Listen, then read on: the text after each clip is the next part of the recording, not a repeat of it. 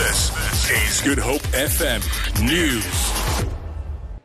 The Gupta family has described themselves as proudly South African and want to stay in the country forever.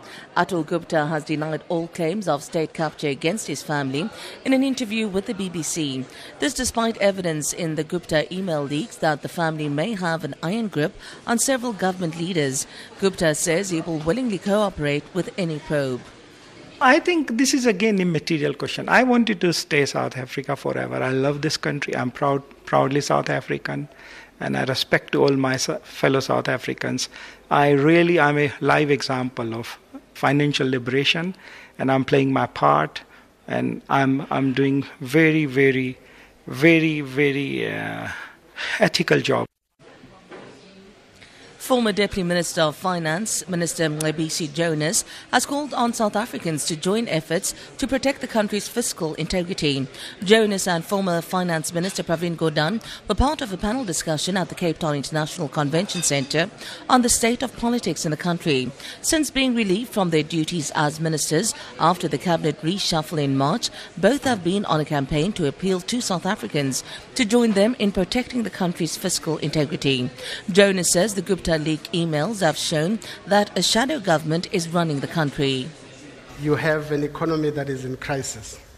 But they also point another important picture, which is the picture of state failure.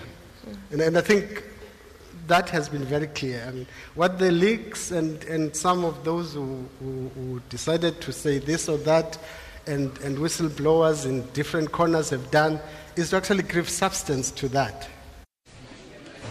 Chairperson of the Western Cape Standing Committee on Economic Opportunities, Beverly Schaefer, says national government, including the Fisheries Department and the Police Ministry, have failed to serve the Western Cape.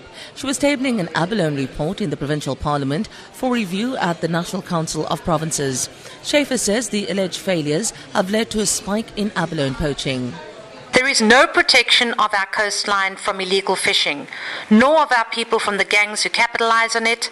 There is a failing system of fishing quota allocation for small-scale fishermen to access our ocean's economy, and the maintenance of our harbours and small-scale fishing infrastructure has been completely abandoned. The Bureau for Food and Agricultural Policy will release their report on the economic outlook for South Africa's agriculture sector in Somerset West this morning. Titled Managing Agriculture's Footprint in an Uncertain Environment, the report is expected to present a national outlook of agricultural production, consumption, prices and trade. Other key aspects include the impact of drought on food security and the future focus areas to boost Africa's agricultural sector.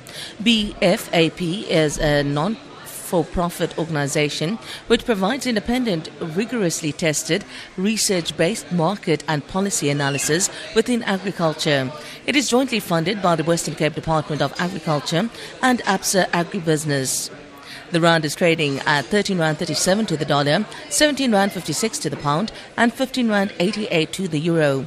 Gold is trading at $1,268 a fine ounce, and the price of Brent crude oil is at $51.92 a barrel.